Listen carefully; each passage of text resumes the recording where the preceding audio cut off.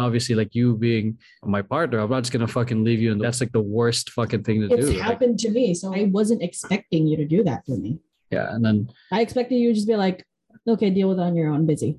Yeah, but to me, it just made sense to be there. As difficult as it was for me, I felt like if had I done that, it would be really coming from selfishness and ego if I had left you alone. And that's the thing, I guess. That's love, though, in a sense. If the person you care about is down, you want to lift them back up. And it's not always going to be fun. And I hate that I feel this kind of,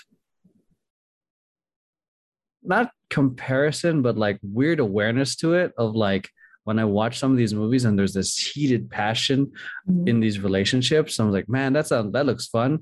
But then you think, then I go beyond that. I was like, what's beyond that? And then it's like, because there's the real relationship, not just the fiery passion, because that's fun. And obviously, I think my goal with the relationships that and thankfully, like you and I've been dating for a while, I think I'm still insanely attracted to you. You think? I'm kidding. I think, and then I think it's, I don't know. I just found like a weird frustration with it, that it felt that it was unreal.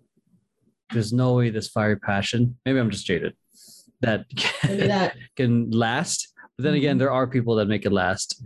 And then, I don't know. But they're doing the work to make it last. Because they're doing the work. I think it's like they're, I don't know. That's the thing about like movies. It's like, oh yeah, there's this passion, like it kind of just happened because chemistry, which is great. What happens after the honeymoon phase?